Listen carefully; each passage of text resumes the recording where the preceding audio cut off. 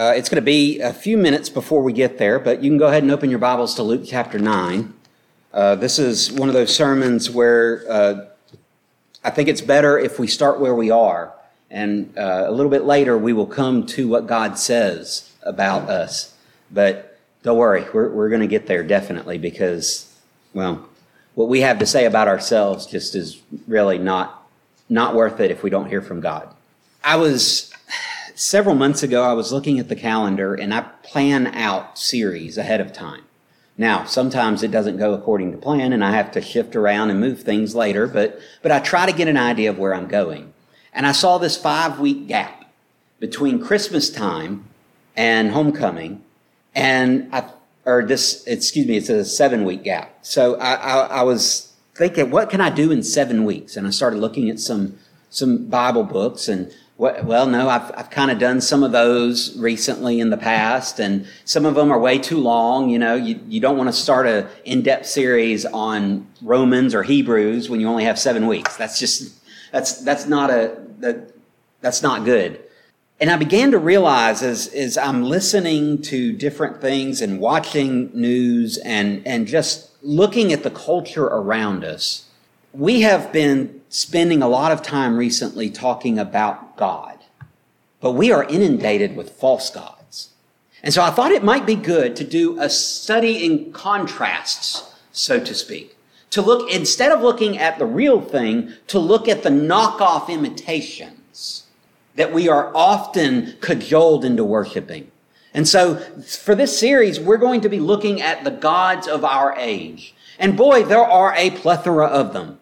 We could spend all of a year or more just dealing with different kinds of gods that people want us to worship. But I want to focus in on a few of the main ones.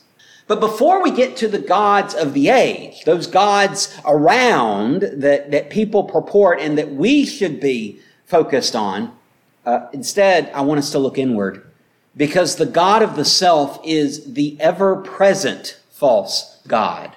In fact, you could say that the God of the self has been around from the Garden of Eden. Remember when the serpent comes to tempt Eve, and he says, did God really say that you couldn't eat of the fruit of any of these trees? And he says, no, he just said, you can't eat of the fruit of this one tree. You can have any of the other ones, but you can't have this one. You can't touch it or you will die. Now, she's already gone into error because she's already added to God's commandment. However, what's interesting is the serpent's reply. Genesis 3 verse 4, but the serpent said to the woman, you will not surely die, for God knows that when you eat of it, your eyes will be opened and you will be like God, knowing good and evil. So when the woman saw that the tree was good for food, that it was a delight to the eyes, and that the tree was desired to make one wise, she took of its fruit and ate. And she also gave some to her husband who was with her, and he ate. She wanted to eat the fruit.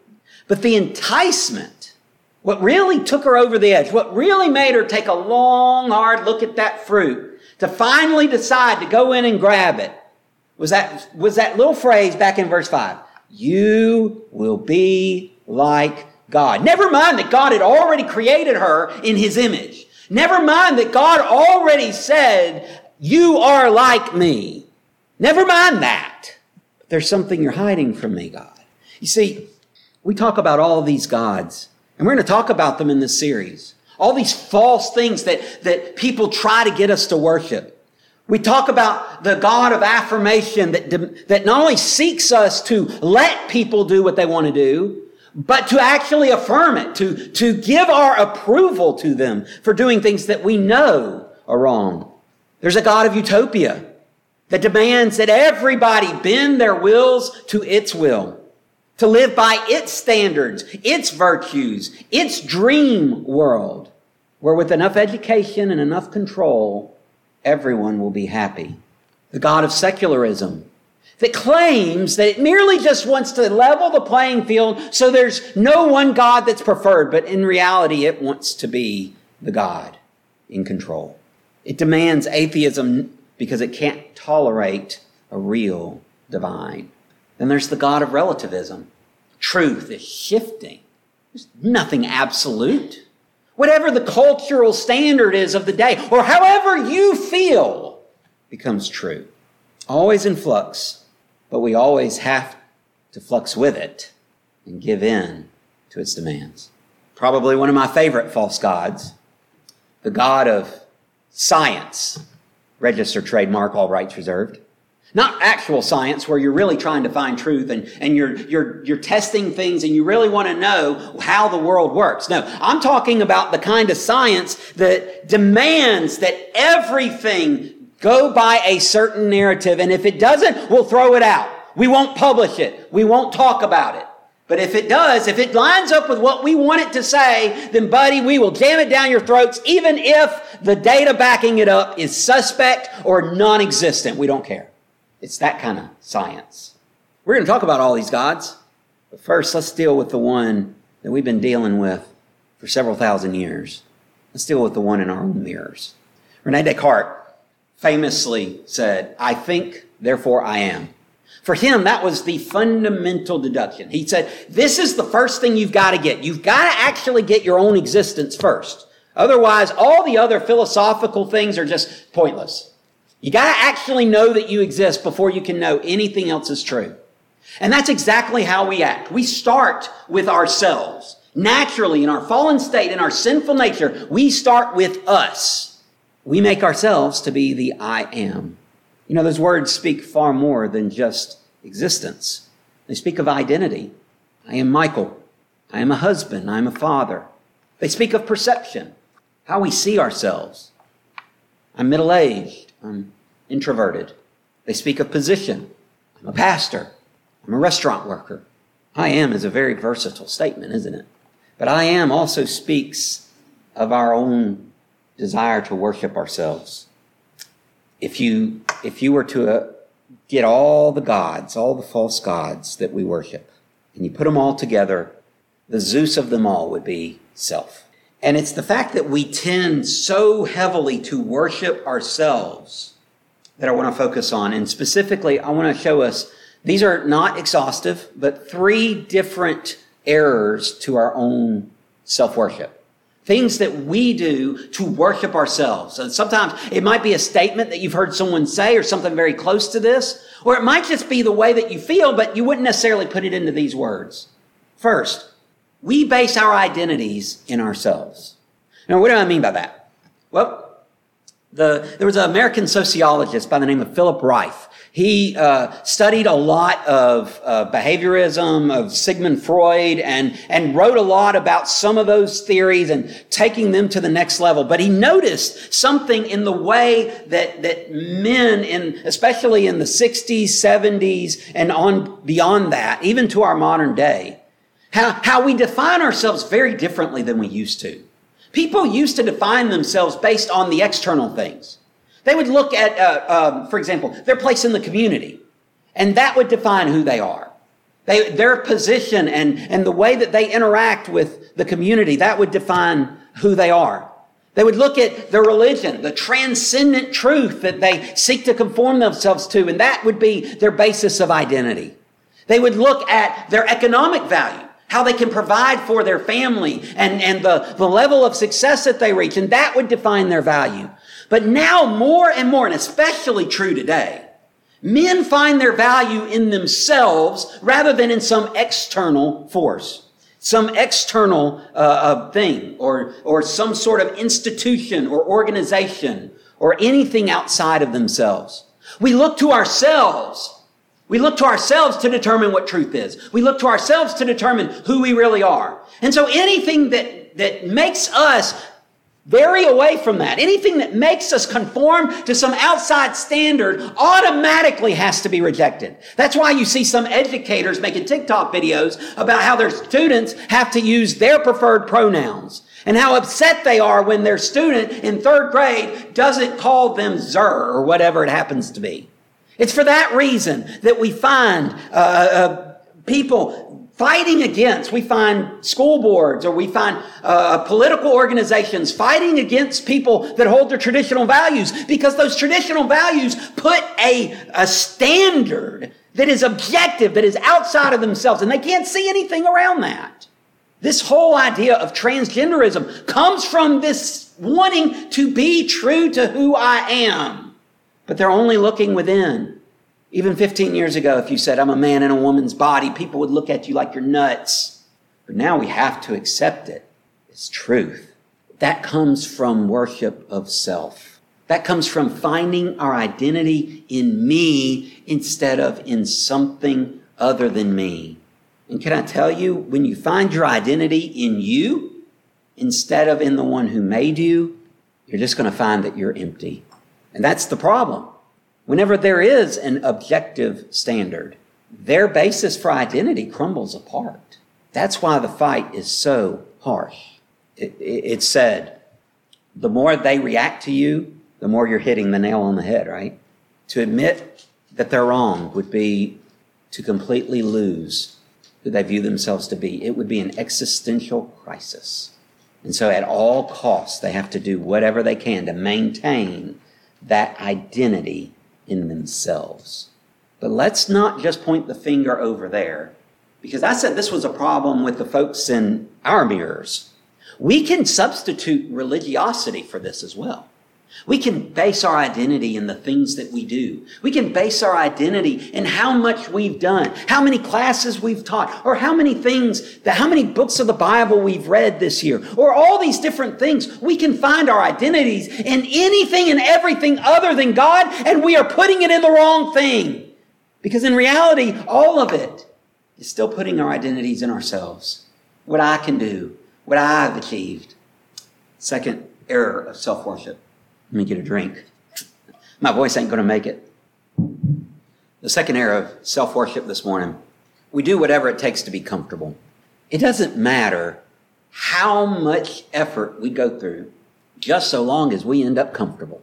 We will walk around the entire planet just to avoid doing one little uncomfortable thing that we don't want to do. Maybe you remember, I know none of y'all did this, especially not Daryl, because he was a perfect kid. But do you remember ever trying to get out of doing an easy chore at home? And man, you went through way more trouble than that chore was.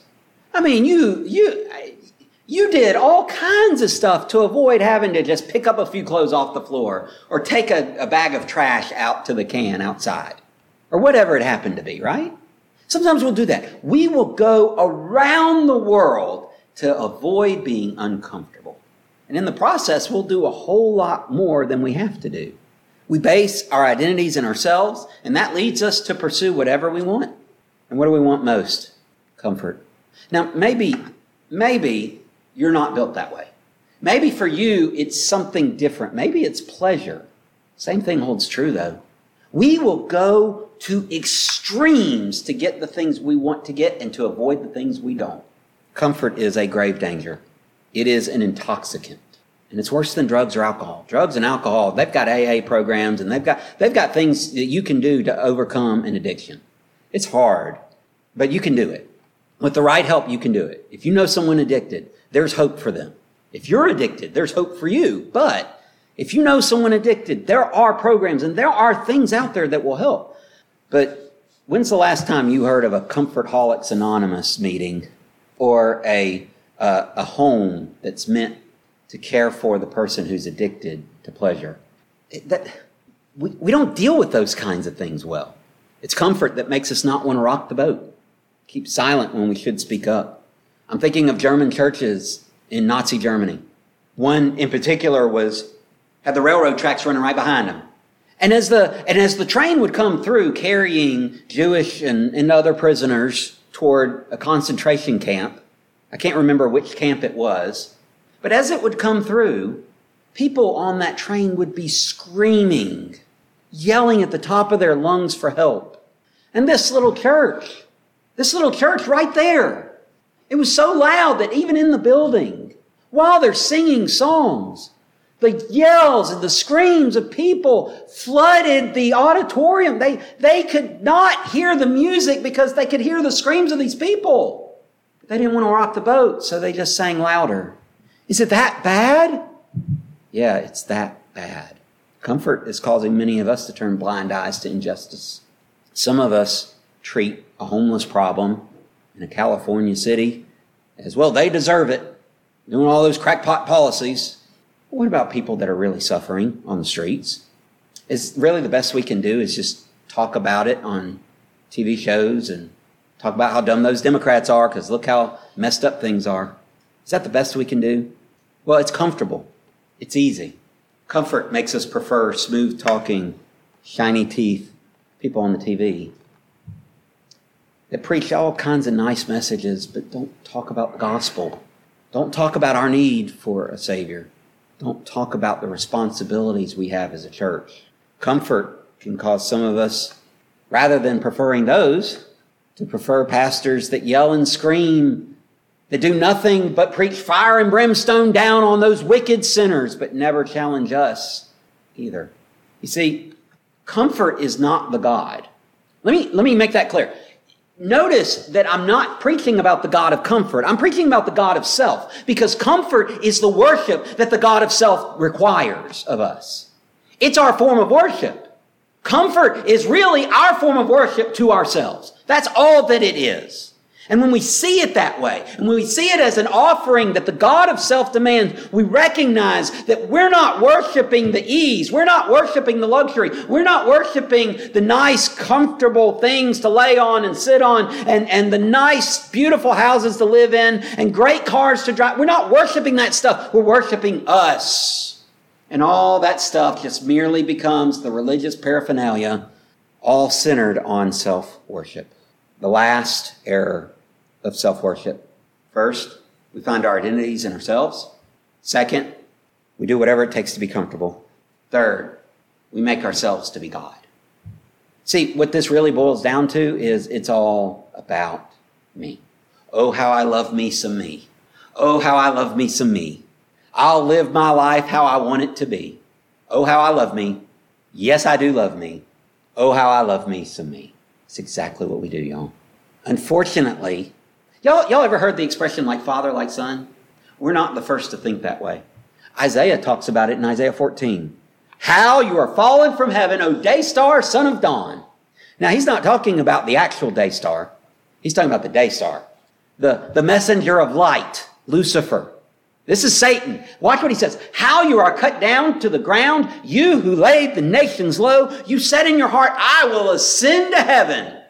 Above the stars of God, I will set my throne on high. I will sit on the mount of assembly in the far reaches of the north. I will ascend above the heights of the clouds. I will make myself like the Most High. And boy, don't that sound familiar, because that's exactly what we do when we are worshiping ourselves.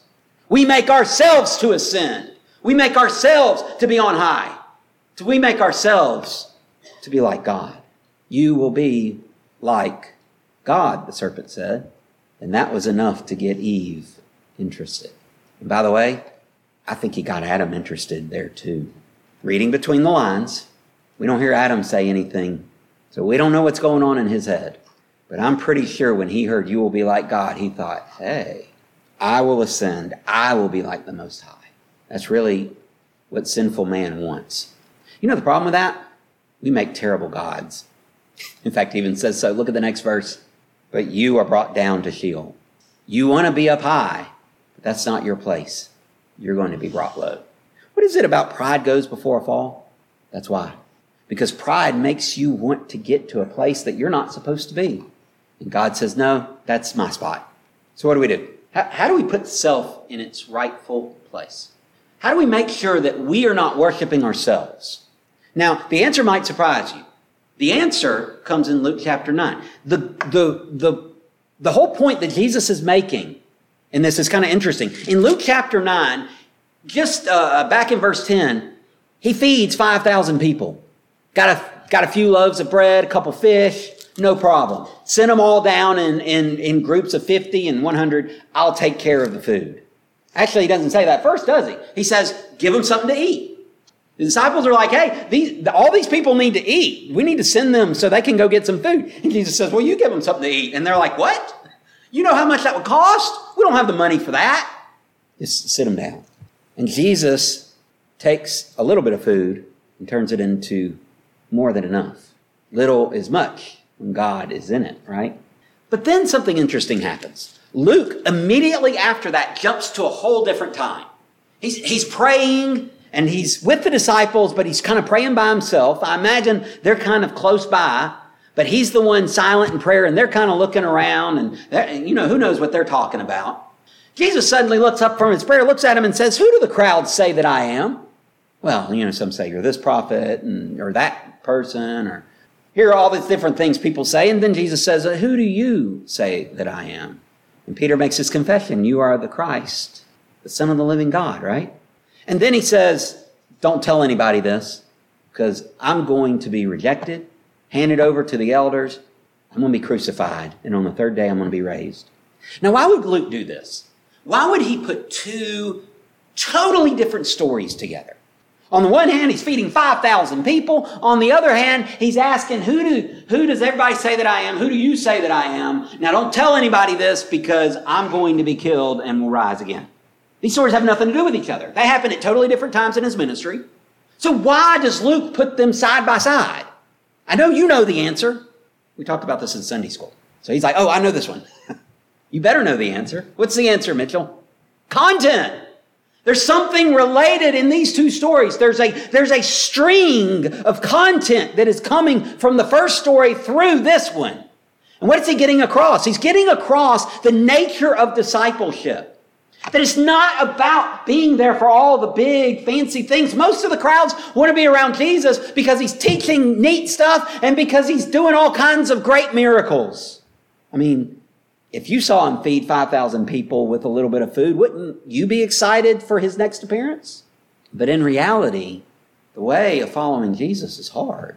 These folks, many of them just wanted what they could get out of it. They were still worshiping self. Now, how do we put it in its rightful place? Well, Jesus tells us how. Look at Luke chapter 9, verse 23. "And he said to all, 'If anyone would come after me, let him deny himself and take up his cross daily and follow me. For whoever would save his life will lose it, but whoever loses his life for my sake will save it.'" Then verse 25, by the way, says, "For what does it profit a man if he gains the whole world and loses or forfeits himself?" In a culture, Vince Vitale writes, that says, "Be yourself, look after yourself, express yourself, trust yourself, treat yourself," Jesus says, deny yourself. I must deny myself. If I'm going to put self in the right place, I must deny myself. Now, what does that word deny mean? What does deny mean? Go ahead. Y'all can answer. It's fine. What does deny mean? You can say it in one word. Don't do it. Well, that's more than one word, but yeah, pretty much. No. To deny yourself refers to refuse to give attention or concern for something. It's to completely disregard. You might think of it this way. Denying yourself would be like treating yourself like that mess in the corner of the basement. You never really go down there. You never really look at it. You don't even think about it. Until you go down there and you see it and you're like, "Man, I need to clean that up one day." And then you never think about it again until the next time you see it, right? That's denying self. To put yourself in such an awkward corner in some random place that you don't even look. And you don't even care to look. That's what Jesus says to do with ourselves. Deny yourself. Completely deny it. Imagine you go to the doctor this week and the doctor says you need to go on a diet. Maybe it's because of a health problem. You're diabetic or you have some sort of food intolerance or something like that, an allergy, something like that. Or perhaps you've been eating a little too much and you need to slim down. Okay? Whatever the reason is, you will find very quickly that the hardest part of the diet is denying yourself. Because, let's just face it, until you're on a diet, you do not know what it means to deny yourself. I've recently confirmed that I have problems with lactose. Now, let me tell you a little bit about me.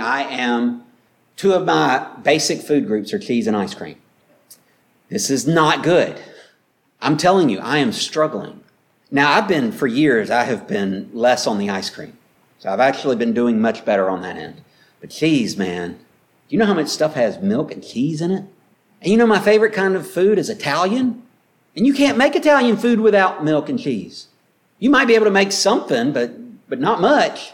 Y'all, diets don't work unless you can deny yourself.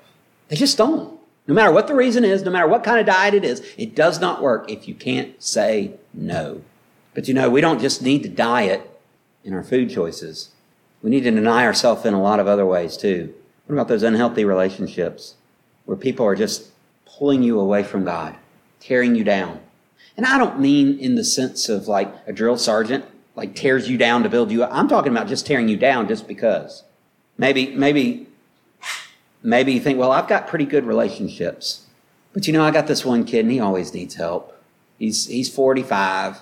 And if I don't help him out, if I don't give him some money or I don't do things, then he's really going to struggle. And I don't want to see my grandkids go without new shoes every school year. And I don't want to, I want to help him out.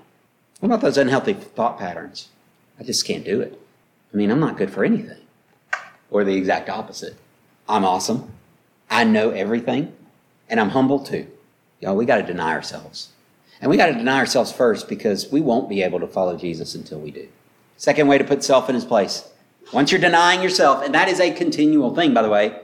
That is not a one-time fits all. Deny, deny, deny, deny. You know why? Because self keeps coming back. And so you have to keep telling him no. It's like a little brat that just take no for an answer. I said no. Go away. Once we deny ourselves, the next step is to take up our cross. And by the way, did you notice how often you take up that cross? Daily. Can I change that word in Scripture to something that I think might fit me a little better? Constantly. This is not something that we can do every now and then. This is not something that we can do on a semi-regular basis. This is not something we can do. It's not like balancing your investments where you do it like once a year or something like that. This is daily. This is constantly. How often do we spend time with God and within a few minutes we're back to worshiping ourselves? How often do we put so much effort into something and then a few minutes later, we just completely lose it? We have to keep taking up our cross. That means some suffering is going to be involved. Remember, I said a few weeks ago that for God to come, there has to be some rending. Oh, that you would rend the heavens and come down. God is always going to tear something up when he comes because something needs to be torn up. And unfortunately, I are one. Unfortunately, it's me that he needs to work on. If he is going to come to me in any kind of special way, if he is going to indwell with me with an additional amount of power than what he normally gives, or in any kind of special way, it's going to take him altering who I am. It's going to take him changing me. And it's the same with all of us. And he does that through the cross. Not just his cross, but our cross. Because remember, we have to deny ourselves. That means we're going to take on some suffering. Paul said, I am crucified with Christ, yet I do not live. It is Christ who lives in me. We don't have an option here. If you just want to be comfortable, you're in the wrong religion. If you just want it to be easy, you picked the wrong path. Christ calls us to more. He calls us to die to ourselves. Deny yourself. Take up your cross. And then he says, then follow me. So I've gotten rid of all my desires. I'm laying my life down, and I'm no longer concerned for me. I'm only concerned for what he wants of me. And yes, that doesn't mean you don't take care of yourself. No, it's a whole lot easier to do his work if you can actually get up and move around and do it, right? If you keep yourself healthy, that's a good thing. But we don't do it just to be comfortable. We do it to serve him. We do it to follow Jesus. I must follow Jesus. All of this leads us to the place where we actually do what he wants us to do. Because until we are willing to follow Jesus, God is not our God. We are. This communion we're about to do, it reminds us of his example, doesn't it?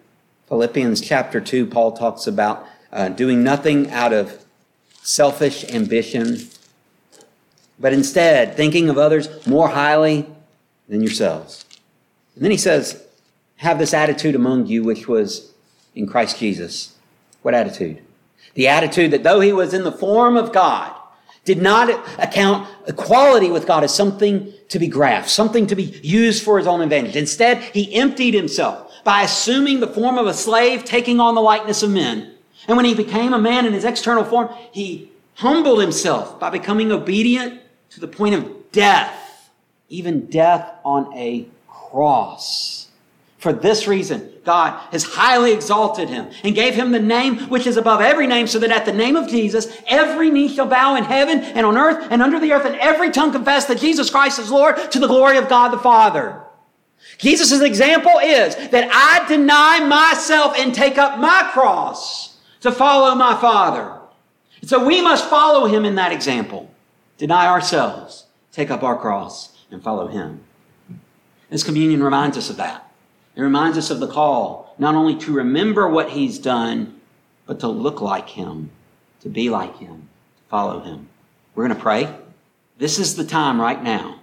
This is the time to confess sin. This is the time to recognize when you haven't been following God. Pray with me. Father, you know our hearts. Father, you know our sins. You know when we worship ourselves.